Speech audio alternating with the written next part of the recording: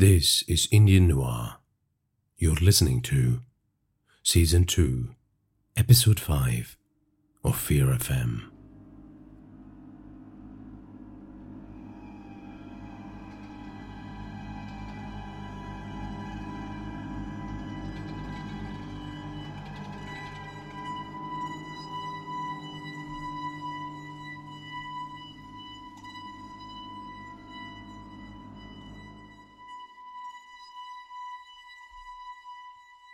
The objective side of Anjali's intellect, which demanded that she look at the facts of the case dispassionately, conflicted with the grief in her heart. Nimisha was gone. No one should go through the pain of losing a child, not even once. But Anjali, it seemed, was cursed to bear that pain again. Anjali never treated Nimisha like her niece. The girl was a part of her flesh, so it hurt even to breathe. She didn't know how her brother was maintaining his composure as he answered the queries of the assisting detective she was supervising. Her superiors had asked her to take a back seat on this one, given the personal nature of the circumstances. But it made sense for her to be present, given she was the lead detective on the case. She sat on Nimisha's bed, running her hand over a copy of her favorite vampire romance novel. Anjali imagined Nimisha's beautiful fingers leafing through the pages, her gorgeous brown eyes scanning the text. It seemed her niece had walked out through the front door and disappeared like the others.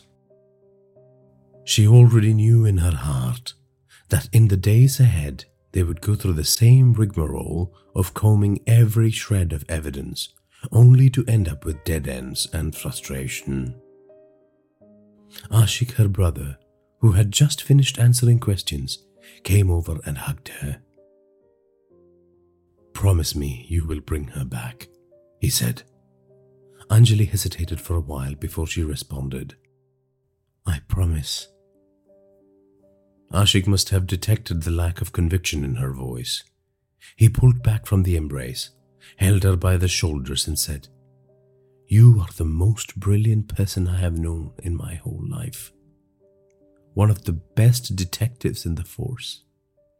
If you don't try, if you don't put your heart and soul into finding Nimisha, she will be lost to us forever. You get that, Behan?" "I will do my best," she said. Ashik nodded and exited Nimisha's room. Anjali could hear Nimisha's mother's wails from the downstairs bedroom.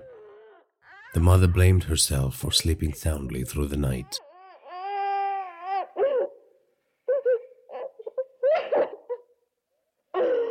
Anjali stepped towards one of the windows and looked outside into the street. Tears welled up in her eyes. A flood of grief that she had tried to dam up inside her burst forth.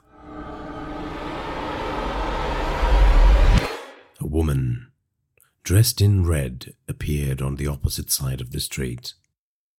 Anjali squeezed out the tears in her eyes to counter her blurry vision. She could finally see the horrifying, unnaturally wide grin on that disfigured face. The woman seemed to be taunting her.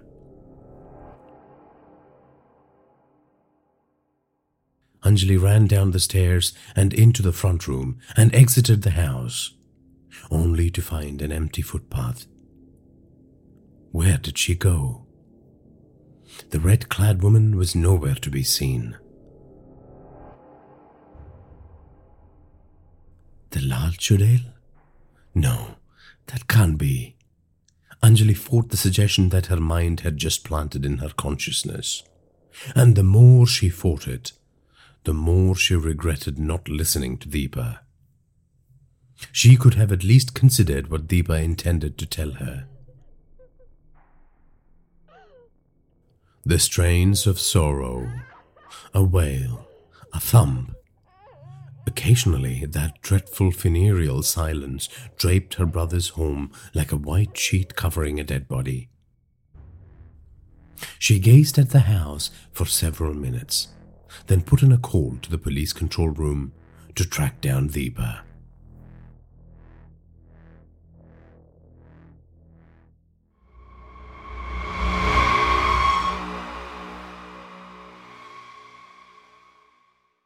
She had just finished visiting a fifth homeless shelter in the city looking for Deepa when the phone rang. It was one of her colleagues who had offered to ring around the rehab clinics to see if they could trace Deepa. "I got nothing for you, Anjali. Sorry," her colleague said. "It's okay. Thanks for ringing around for me," Anjali said. "They all recognize Deepa from the description I gave them, but they said they haven't seen her in a while," her colleague said. "It's all right. Thanks again," Anjali said. Anjali hung up. She put her hands on her hip and let out a big sigh. A notification chimed on her phone. A voicemail left for her while she was speaking to her colleague. "Anjali, I don't know why you are not returning my calls. I just want to talk. I know you believe in burying things deep to avoid confronting it, but this is not your grief alone. This is our sorrow.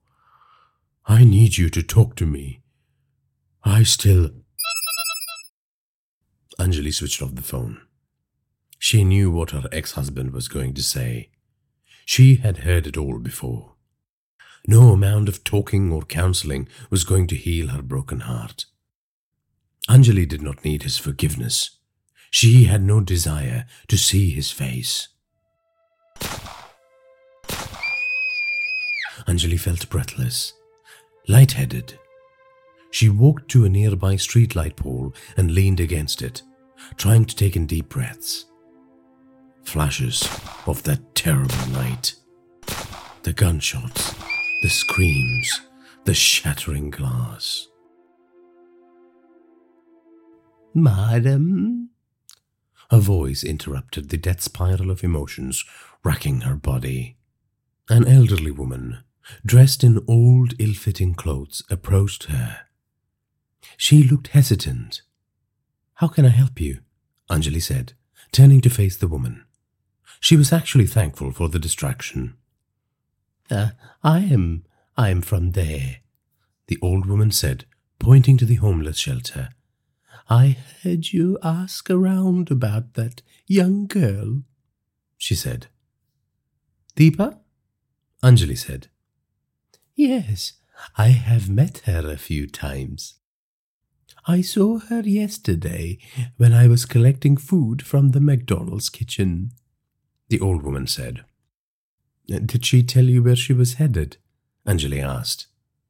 "She was talking about going to the Taj Mahal for one last hurrah," the old woman said. The Taj Mahal was a notorious dilapidated old social housing block near Muzaffarjung, just off Mile 61 exit. It was the hub of drug sellers dishing out some of the most dangerous chemical substances known to man. Even the police were reluctant to head into the premises for investigations. Shit, Anjali responded. "Deepa, Deepa, Deepa, you stupid girl," she said. The elderly woman from the shelter started jerking involuntarily, like the nerves in her body were misfiring. It was like watching a videotape stuck in a loop. "Are you okay?" Anjali asked. The woman, her body still racked by erratic movements, gave her a big, wide smile.